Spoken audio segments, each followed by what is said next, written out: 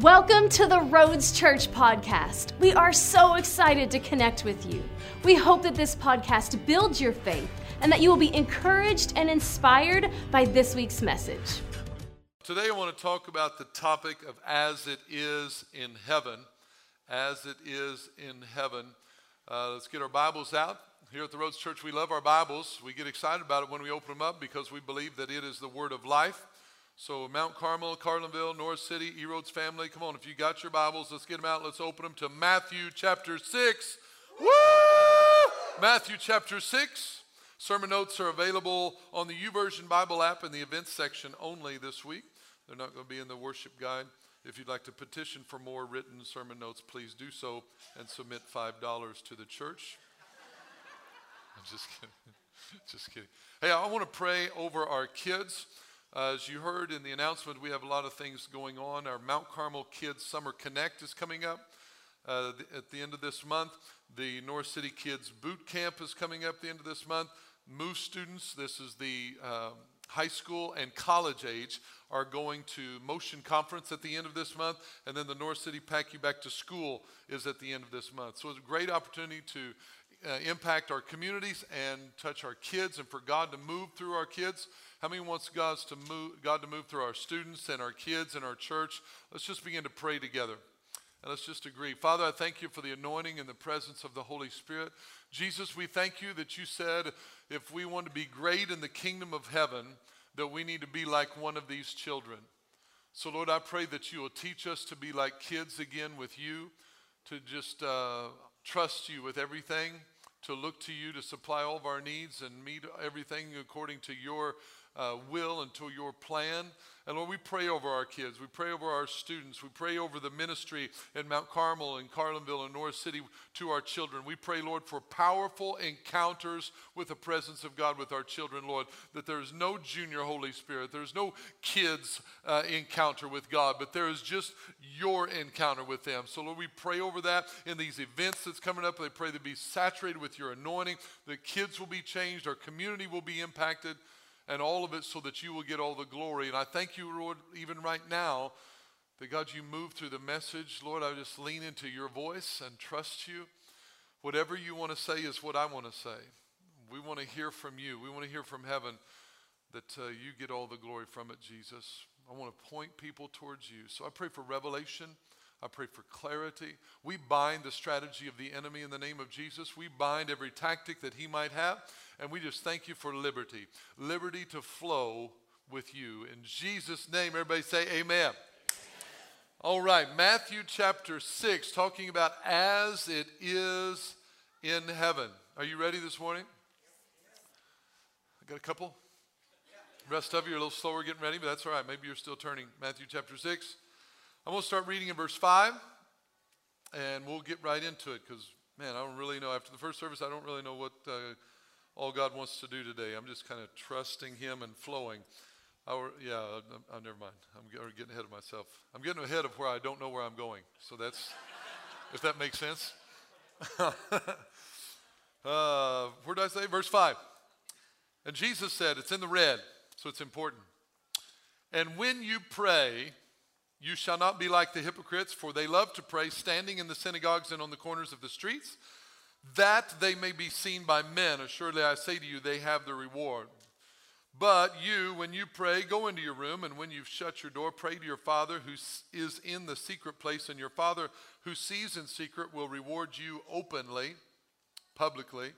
Verse 7, and when you pray. So the third time in 3 verses, he says, when you pray. Somebody knows it's important to pray. How many's ever heard somebody say, well, I know I don't pray as much as I should? You may have ever heard that. Maybe you've said that. Here's the solution to that. Pray more. Right? I don't see that. I don't speak that in a condemnation way or a condemning way to you. I'm just saying if we're like, I know I don't pray as much as I should. Here's the answer. Pray more. Pray more. I'm not saying pray 8 hours. Pray 15 more minutes a day. Pray 15 more minutes. Just say, okay, Lord, I'm going to pray. Maybe pray 15 minutes at all. Whatever you are, just pray more. If you're like, well, I'm not praying as much as I should. Okay, then start somewhere and begin a prayer life with God. Begin talking to him. Because Jesus said, when you pray, not if. Not for the prayer warriors, not for the intercessors. We've given ourselves excuses not to pray because we thought that was for special people. It is for special people called humans. That's who's supposed to pray. Those who are followers of Jesus, pray. When you pray, all right? We give you opportunities. I said it last week. We give you opportunities every single day of the week to pray here at the church. You can come here the morning. You can come at night, Monday night, 6 to 7. You can come on Saturday night, 6 to 7, every day from 7:30 to 9. Or you can also pray on Sunday morning. We got plenty of time that you can pray. All right, so you get the point? When we pray. Do not use vain repetitions as the heathen do, for they think that they will be heard for their many words. Therefore, do not be like them, for your Father knows the things that you have need of before you ask him. In this manner, therefore, pray, Our Father in heaven, hallowed be your name. Your kingdom come, your will be done on earth as it is in heaven. Give us this day our daily bread, and forgive us our debts as we forgive our debtors. And do not lead us into temptation, but deliver us from the evil one. For yours is the kingdom, and the power, and the glory forever. Amen. Notice what it says here in verse 9. Jesus said, first he started off saying, don't pray like these people. And then he said in verse 9, pray like this, in this manner or in this way, pray. So Jesus was giving them a certain way to pray. He was teaching them on prayer. So he's teaching us. So we're coming today with a little bit. I wasn't sure this is what we're going to do, but evidently it's what God wants to do today. It's a little bit different from what I had planned, but we're going to go with what he has planned. I thought I knew what he had planned, but again, maybe I wasn't hearing clearly. But I felt like he's wanting to emphasize how we pray. Then we're talking about this Lord's Prayer, and it's something more that we do before a sporting event, before a game, or before something we do just at special times, special occasions, maybe at a funeral. But this is something he says, this is the manner I want you to pray. And I'm not breaking down the Lord's Prayer. You can do that, and there's some great studies about it when it means, Our Father in heaven, hallowed be thy name, and you break that down, and you spend time praying on that. But I want to look just what it says in verse 10. Your kingdom come. Your kingdom. Whose kingdom? Your kingdom, the Father in heaven. So it's talking about the kingdom of the Father in heaven. Or you could use it this way. You could say it this way, simply the kingdom of heaven. You ever heard that phrase? So the kingdom of heaven means the kingdom of the Father in heaven. So he's praying to him, your Father in heaven, talking about that kingdom, the heavenly kingdom. What is the kingdom? Remember, kingdom is a royalty. It's a realm, a domain that a king rules over. It's a system or a way the king rules.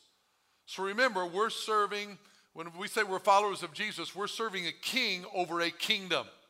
We're not serving a church. I want to clarify that.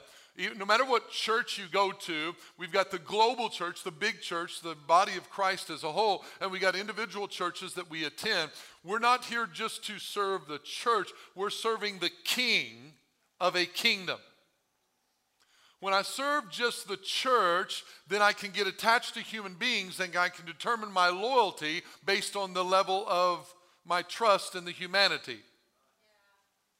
All right, we're going a whole nother direction here in the second service. That's all right. But here's what happens. If we don't understand I serve a king, then I will begin to measure my commitment based on the humanity around me instead of the king that I'm serving. So we got to serve a king who rules over a kingdom. The kingdom of heaven is not just another ideology, a religion, or an optional lifestyle. He's not just a belief system, not just a concept. Well, there's religion and there's Christianity and there's... No. The kingdom of heaven is a king over a kingdom. He rules over all. We talked about that a little bit last week. So he says to pray this way. Your kingdom, not anybody else's kingdom, but the kingdom of heaven, your system, the way you do things, how you rule, how you run the show, that kingdom come. Are you with me? He said to pray this way, your kingdom come. Then he says in verse 10, your will be done. Your will. The word will means desire, choice, intent, purpose, and plan. The will of who? The will of the kingdom of heaven. Right? So our prayers are supposed to be that the will of heaven be done. Jesus told us to pray your will. In other words, what you want, the way you want it done, your values, your system, yours be done. Your will. So here's the question we have to ask ourselves. And there's going to be a few tough questions today, but I think we should always be challenged with the Word of God. Do we spend our prayer time praying what He wants to be done, His will be done, or do we spend our time praying our will to convince Him to do what we want? Just a question. If I spend all my time praying what I want, and I think that the purpose of prayer is to pray what I want and hope He wants it too. Like I'll pray what I want Him to do in this situation, what I want Him to do with that coworker, what I want Him to do with my spouse, what I want Him to do with my money. Notice what I said there? What I want Him to do with my money. Some of you missed it. That's why I said it twice. What I want Him to do in this situation, do I spend my time praying that, or do I spend my time praying your will be done in my situation?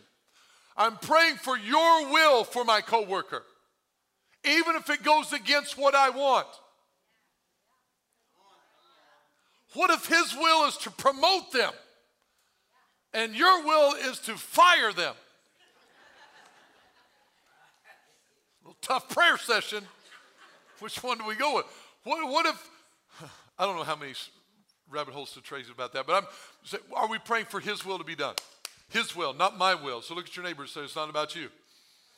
You're welcome. You've been wanting to say that all service long. So we're supposed to pray that His will, not mine, be done. Be done. That's two words in English, but it's one Greek word. And I normally don't spend a lot of time talking about the Greek word because I'm not trying to act like I'm smart. But the Greek word there is the word ginomai.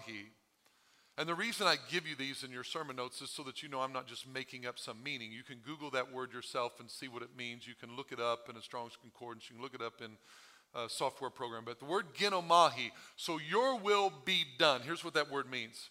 It means to come to exist, to cause to be.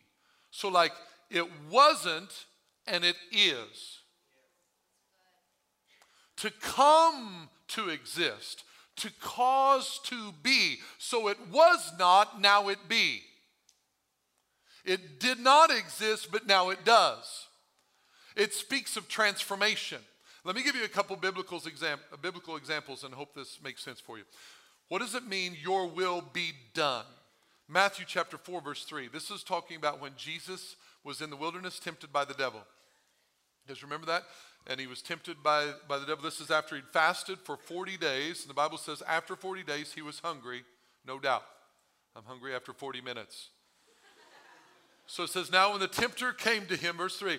Now when the tempter came to him, he said, if you are the Son of God, command that these stones become, or ginomai, bread. Satan was saying to Jesus, if you're the Son of God, command these what? These stones. What were they? Stones. But he said, command that they, stones, ginomai, bread. So the word is talking about transforming something from what it is into something that it can be. And it requires supernatural intervention. Stones don't become bread without God. He said, if you are the Son of, so now that qualifies you to take a rock and make it Hawaiian roll. Lambert's roll. Let's not go off this trail. You know what I'm saying.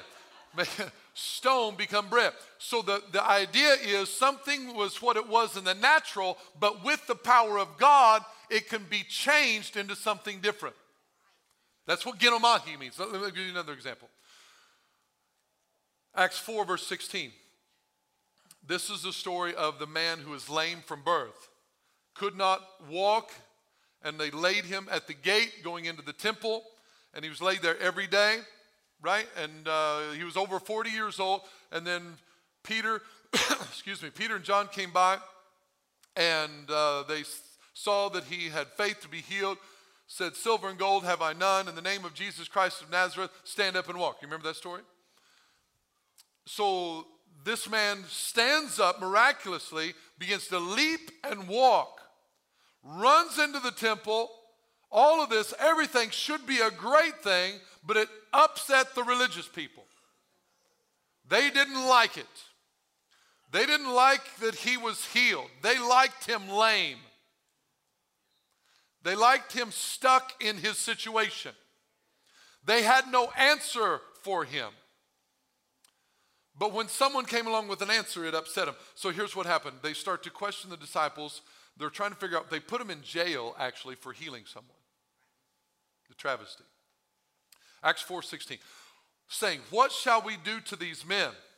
For indeed that a notable miracle has been done, or genamahi, through them. It is evident to all who dwell in Jerusalem, and we cannot deny it. Man was lame for 40 years, could not walk. Imagine. In the natural, what was he? He was lame. He even had the name, the lame man.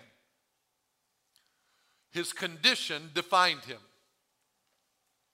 His whole life was built on the identity that he could not walk. He was lame. He begged for money every day, over and over and over. But one encounter with God, and it says, a notable miracle has genomahid. That's the word. What does that mean?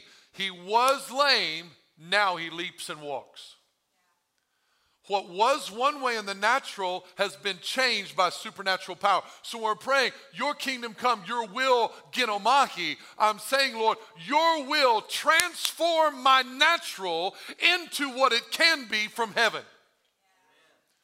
It's not saying your will be done like I'm ignoring what's happening. It's not saying that's not there, that's not there, that's not there. That's not what I'm doing.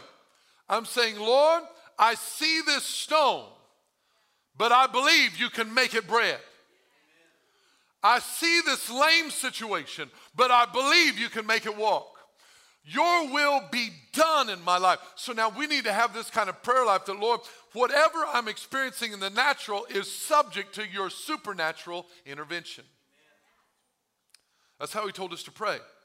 So your will be done involves the transformation of something that currently exists into something completely different. Here's what God's speaking to all of us. He's saying, don't be discouraged by what you see. Don't be discouraged by what currently exists. Begin to pray that the will of heaven be done and transform that situation. That's how he tells me to pray. Like, well, what if it doesn't happen? That's not the issue. He just says to pray that way. He doesn't say stop praying that way if it doesn't work. He says this is how you pray. We'll talk about that more in a minute. So your will be done. So now your will be done. He says pray this way. Pray that your will be done.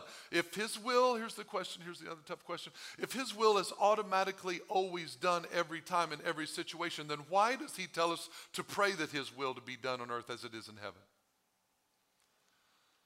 Theological challenging moment for some. If his will is always done in every situation, why would he pray for us or ask us to pray for his will to be done? If our praying for his will to be done doesn't matter, then why would he say to do it? These are some of the tough questions that people don't want to address because it's easy, it's comfortable for me to just gravitate towards a belief system that says whatever God wants to do is what's going to happen every time. If that's the case, then why do I pray? Why does he tell me to pray? If he tells me for his will to be done on earth as it is in heaven, and it doesn't matter whether I pray or not, then why would he say that? So we've got to address that. We've got to figure out what is he saying on earth as it is in heaven. Pray that way. Well, let's use some biblical examples. Go to Matthew chapter 15. Matthew chapter 15. Turn to your right a little bit. Matthew chapter 15, I'm going to start reading in verse 21. Is your thinking cap on? Are you already challenged? I want to address things from a standpoint of, help me, Holy Spirit. I think it's so vitally important for us to build our belief system based on what the Bible says and not on what we feel. Too many people are building a theological construct of their religion or their belief system based on their experience, what happens to them, and how they feel about what happens to them. And I'm just telling you that's dangerous. We open ourselves up. How many knows about yourself, your feelings can be a tad bit fickle? That maybe sometimes you feel some way one day and you don't feel that way the next. I can't trust my feelings. Because I know sometimes I'm like, this is the way I feel, but that's not necessarily my reality. It's just how I feel. So we got to be careful that we don't build our belief system on prayer based on how we feel about prayer. All right, so let's look at it. Verse 21. Then Jesus went out. Remember, what are we praying? We're talking about praying your will be done on earth as it is in heaven. Then Jesus went out from there and departed in the region of Tyre and Sidon. And behold, a woman of Canaan. That's important. Woman of Canaan. She's not a Jew. She's a non-Jew. In another portions of Scripture, this same story is told in Matthew, Mark, and Luke. And one passage they describe her as the Syrophoenician woman. Maybe you remember that? All right, so the woman of Canaan came from that region and cried out to him. Who's him? Jesus. What did she say? Have mercy on me, O Lord, Son of David. My daughter is severely demon-possessed. Now, crying out to God. Did she cry out to Jesus or did Jesus cry out to her? She cried out to Jesus. Now, she cried out to Jesus. What did she say? Have mercy on me, O Lord, Son of David. Does that sound familiar? Does that sound like something that someone else cried out to David or to Jesus? Anybody remember? You remember some blind men that was by the road and they yelled out, Jesus! Sorry. I overcooked my voice this week, and so I'm just recovering today. So I'm trying to stay in a certain lane. Where was I? Yeah, I was yelling, Jesus, Jesus, Son of David. Remember the blind men? And Jesus stopped and addressed them. These guys were from Israel. This lady does the same thing.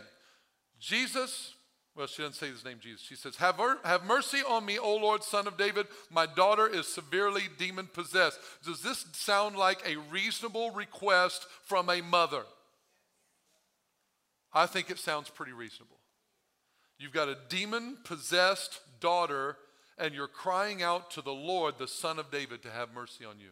How many is already in tune and connected with this woman like, yes, I'm in her corner, right? We're cheering for her. Look at verse 23. Look at what the Son of David did. Verse 23, but he answered her not a word. He ignored her. Now, our nice, sweet Jesus that does everything. We're going to challenge that box that we put Jesus in. He answered her not a word. And his disciples came and urged him, saying, send her away, for she cries out after us. Now the disciples get involved. Why did the disciples get involved? Because they assumed when she cried out to Jesus that he would do something about it. But when he didn't do something about it, he did not respond to her, he didn't talk to her, guess what? She didn't stop. She didn't say, Son of David, have mercy on me. He ignored her and she goes, well, oh well. I tried. She didn't do that. She kept going. She kept going so much the disciples, they stepped in. Hey, Jesus, if you're not going to do something with this lady, at least send her off because she's wearing us out. This annoying badgering over, Son of David, Son of David. Put a sock in it, lady. Jesus, either heal her or kick her out of here. The compassion of the disciples was unmeasurable. It's amazing. You know? Don't be judging them because we're not far from them. Right? So Jesus, notice in verse 24, Jesus did not answer the woman when she kept crying out, but he answered them. Man. He answered and said, I was not sent except to the lost sheep of the house of Israel. Now, Jesus, come on. This sounds like something the Pharisees would say. This sounds like something some religious, pious person that we would criticize would say. But who said it? Was it in the red? Yes, if you have a red letter edition Bible. So Jesus himself said, I was not sent except to the lost sheep of the house. He was not even acknowledging her. He was talking to his disciples while she's yelling out, have mercy on me, Son of David. Disciples like, Jesus, do something with this thing. I wasn't sent except to the lost sheep of the house of Israel. He wouldn't even acknowledge her. Now we're in the ladies' corner, right? Jesus is now doing something that seems really difficult for us to digest. Look at verse 25. Then she came and worshiped him. Time out. Everything changed. She came and worshiped him and said, Lord, help me. Something happens when you begin to worship God that's different from when you just cry out to him. There's something that takes place when I go from just crying out for him to do for me what I want him to do for me, and I move into worshiping him for who he is. She began to worship him as Lord, and the petition was not just about come and do this for me. She does say, Lord, help me. But when she's worshiping him saying, Lord, help me, it's not just help me like give me what I want. It's help me.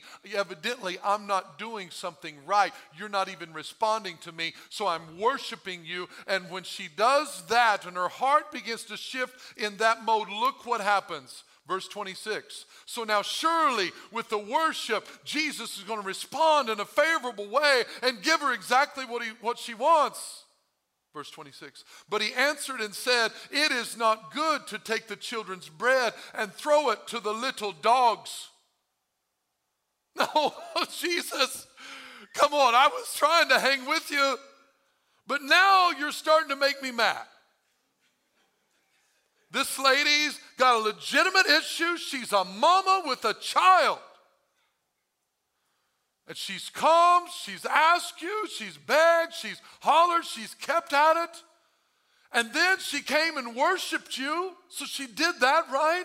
Surely you ought to respond. No, what was his response? He says, no, I can't even give the children's bread to the little dogs.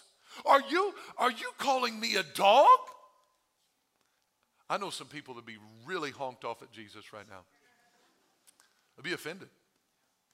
I know some religious people that if this was the response of someone today to someone, they would say they're not of God. Let's just say that. So he says, you know what he was saying? She was throwing it to little dogs. He's calling her a non-Jew. Non-Jew. Dogs is what the Israelites called Gentiles. Dogs. I'm not saying it was right. It's just what they did. And Jesus was acknowledging that she was a non-Jew. And here's her comeback. Listen to this woman. We're going to learn a lot about prayer right here. And she said, yes, Lord, yet even the little dogs eat the crumbs which fall from their master's table. Amen. Here's a woman who has a child that's demon-possessed, severely demon-possessed, comes to Jesus to bring deliverance, and she gets nothing but ignored,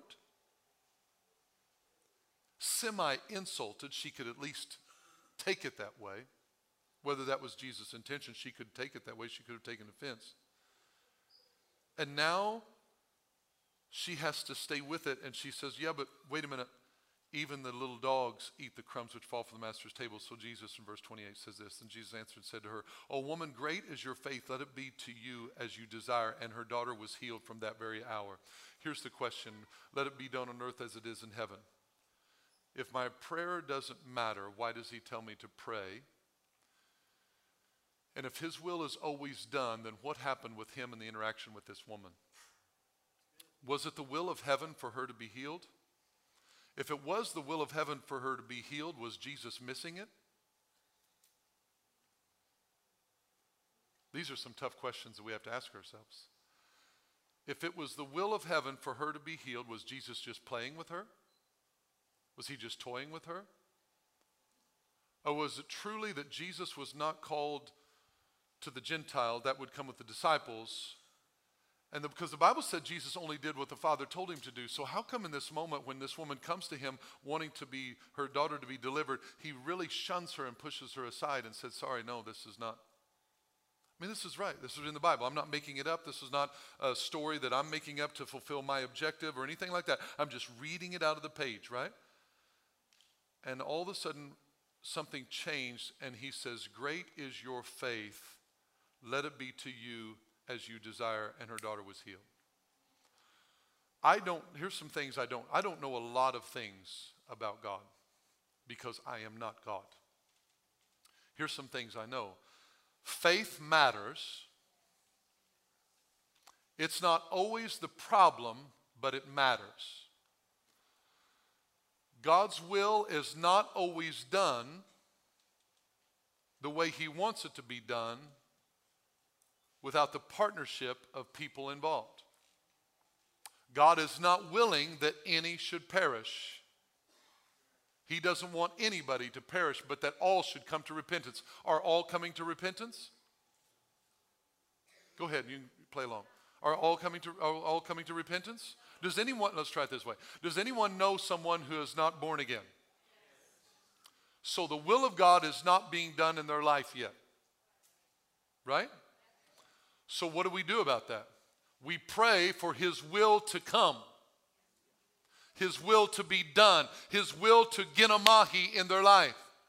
Now here we got to deal with some tough questions because see what didn't happen. This woman didn't know the theological construct of a sovereign God that does whatever he wants when he wants. She didn't understand that. She just wanted her daughter to be healed, and she kept going and kept pressing in, kept worshiping until she saw it happen. The woman with the issue of blood, we could use her. The woman with the issue of blood didn't know that God does whatever he wants when he wants, and she doesn't have any say-so in it. She didn't understand that theological concept. All she knew is she had a flow of blood for 18 years, and she was no better. She spent all she had, and she heard about Jesus, and she came and pressed through the crowd, didn't tell everybody she was unclean, just pressed through and touched the hem of his garment, and she was healed, even though Jesus didn't even know who touched him. What are we going to do with that theologically? That somehow she pulled on something that God didn't even intend to give her.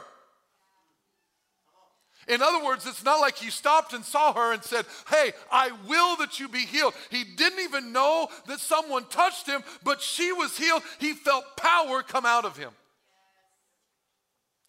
These are questions that I deal with. Maybe you don't deal with these questions, but I deal with these questions because I'm consistently running into situations where I need the hand of God to move. Consistently run into situations either with my children or with my church or with my family where there are people in need of breakthrough in their life, and we want to pray for the kingdom of heaven to be done on earth just as it is in heaven. And when you don't see it happen, you don't see the breakthrough that you're praying for, you have a choice. We have a situation. Am I going to quit praying? Am I going to give up? Am I going to adopt a different theology and say, well, maybe we just don't know what God wants to do, and you just have to, I'm going to trust him with the mystery of it, but I'm not going to give up on it. Because every time that we face these situations and we face adversity, and I know there's many of you, I would dare to say all of you have had times and places in your life where you've prayed for something and it did not come through the way you thought it would. We're not alone, right? I face this over and over and over in my life, but what do we do in the midst of it? How do we handle it? Go to Luke chapter 19. I'm going to go off script, so there will not be words on the screen for this one. I said 19, I meant 18. 18. Luke 18. Pray in this manner, Jesus said. Your kingdom come, your will, ginomai. Ginomai. Transform my earth to match heaven. That's what Jesus was saying. Transform my earthly circumstances to match heaven's will. Your will, ginomai. Your plan, your purpose, ginomai. How do we handle that? Luke 18. How do we pray? Verse 1. Then he spoke a parable to them that men always, and we let's throw ladies in there. It's not just talking about males every male and female, that people, let's say people, that people always ought to pray. How often should we pray? Always. And not faint, not lose heart, not get weak, not give up. We should always pray and not lose heart. I'm reading out of the New King James Version. Should not lose heart, not lose heart, not lose heart, not lose heart. Don't lose heart in praying. I'm here to encourage myself and to encourage church family, to encourage the body of Christ. Even if your prayers didn't seem to work in a situation, don't lose heart in praying. We are called to pray that His kingdom come and His will be done on earth as it is in heaven. Whether we see it or not, we pray it. Whether I experience it the way I want, I pray it. Whether it happens for me or if it happens for someone else. If it happens in someone else's life and it hasn't happened in my life yet, I don't poo-poo their situation and get mad and frustrated. I praise God because I see His will being done on earth just as it is in heaven there. So I'm encouraged that God, just what you've done for them, you can do in my life. Keep praying. I don't lose heart. I don't lose heart in the concept of prayer just because I've been disappointed in prayer. I get disappointed in prayer on the regularly, but my disappointment is not in Him. My disappointment is me and my understanding of how to bring heaven to the earth. I don't know how to do it every time. I don't know how it works every time. I don't know how to plug into the plan of God and bring it to pass, but I'm going to keep coming because I know it's His heart. For His kingdom to come, His will to be done on earth as it is in heaven. I know that's His heart. I know that's His will, so my job is to pray that His will be done over and over and over and never lose heart. Because the moment that I get frustrated because it didn't work in your situation or your situation, then someone else comes up to me and asks me to pray for them, to stand in the gap for them and believe for them. And I say, sorry, I can't because I got disappointed in this one, believing with this one at church and that one and this one and this one. So therefore, I can't believe God for you. I'm sorry, you're on your own. We can't do it. We got to get back on the horse and pray. And keep praying, keep praying. Well, what if it doesn't happen? That's not my job to concern myself with what if it doesn't. My job is to pray that it does. Well, when are you going to quit praying that it does? When I have no more breath in my body.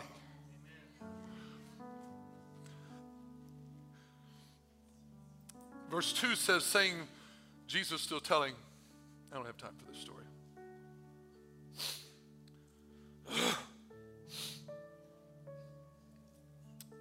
There was in a certain city a judge who did not fear God nor regard man. Now there was a widow in that city. And she came to this unjust judge. This wasn't coming to God. This was coming to an unjust judge saying, get justice for me, for my adversary. And he would not for a while.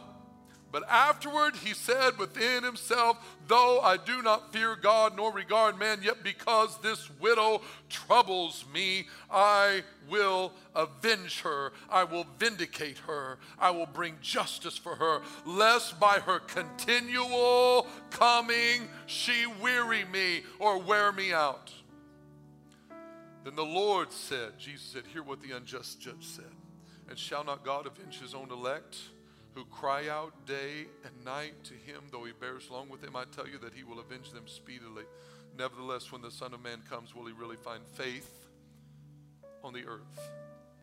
I told Dawn the other day, no, it was yesterday, as I was studying. I'll be a little transparent. I live in a little bit, I don't want to make this about me, so I'm just trying to be, what does transparent look like? I'm filtering. I live in a continual frustration of certain things. I'm a guy that if I read it, then I believe that it's the way it's supposed to be. The problem is my life is filled with experiences that don't match what I read. I don't know if it's your life or not. Then in those moments we have a decision to make. Am I going to change what I believe to match what I experience instead of what I read?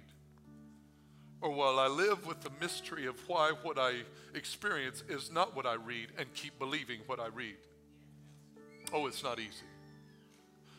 I told her, I said, I wish I could unread the Bible. I wish I could unread scriptures that the Lord has put in my heart. I wish I could just say, oh, well, maybe you never know what God wants to do. I can't do it. You and I, we can't afford to just release the word. This is why we have to pray the word of God. Because I'm not telling him what I want. My will be done. It's praying his will be done on earth as it is in heaven. But there's a difficulty, there's a challenge, because we want to continue to move according to what we feel and what we experience. And my beliefs are based on when you're going to quit, when you're going to quit talking about that, when you quit praying like that. It doesn't work that way. Sometimes God does, sometimes he doesn't. That's just the way it is. Then why does he tell me to pray? I'm not supposed to be yelling. Why does he tell me to pray his kingdom come, his will be done on earth as it is in heaven, if it doesn't matter whether I pray? I'm going to keep praying for you because it matters to him. I don't understand it. I don't know. I can't figure it out. I could go through this room and I could throw a rock and hit countless people that I've stood with and fought with you, and it didn't go the way we wanted. And I have to get back up here and keep preaching, this is what he says. Because in the time, here's what I know, in the end times, 2 Timothy chapter 4, Paul wrote this to Timothy and he said, preach the word. Be ready in season and out of season. Convince, rebuke, exhort with all long suffering and teaching. Continue with suffering to teach the word of God. In the midst of confusion and pain, teach the word of God. Or in your application, speak the word of God. Read the word of God. Use the word of God. It doesn't matter. We have to do it with long suffering. For the time will come when they will not endure sound doctrine, but according to their own desires, because they have itching ears, they will heap up for themselves teachers. And they will turn their ears away from the truth and be turned aside to fables. But you be watchful in all things, endure afflictions, do the work of an evangelist, and fulfill your ministry. Friends, I don't know what things you faced that have brought disappointment in your life. I've got a plethora. But I can't unread these scriptures. I can't unread Matthew 10. I can't unread Luke chapter 9, verses 1 and 2. I can't unread these scriptures, Luke 10, 19. I can't unread Isaiah 53. I can't unread this stuff that he says, listen, I have given you power and authority over all demons to cast them out. I can't unread that. I can get into religion and just say, hey, we're here just for nice pep talks on Sunday. I'm not in it for that. We're here for the kingdom of heaven to come, that we're called to operate in the supernatural, not in concepts and theories. I'm not satisfied with that. I don't want us to be that, the place where we come in, well, that's a good sermon. No, I want us to encounter the presence of God. I want demons to get so uncomfortable when they come in our service that they want to beg you to leave and you stay and freedom comes. That doesn't come just by concepts and theories about God and heaven and he will do whatever he wants to do. No, I believe it comes with power and demonstration of the Holy Spirit. So what am I praying for? Not for anything about me. I'm praying for him to move. Thank you for listening to this week's message. If you enjoyed this podcast and would like to give, please visit us at theroads.church. To stay connected, follow us on Facebook and Instagram. You can also subscribe to our YouTube channel to watch our latest sermons.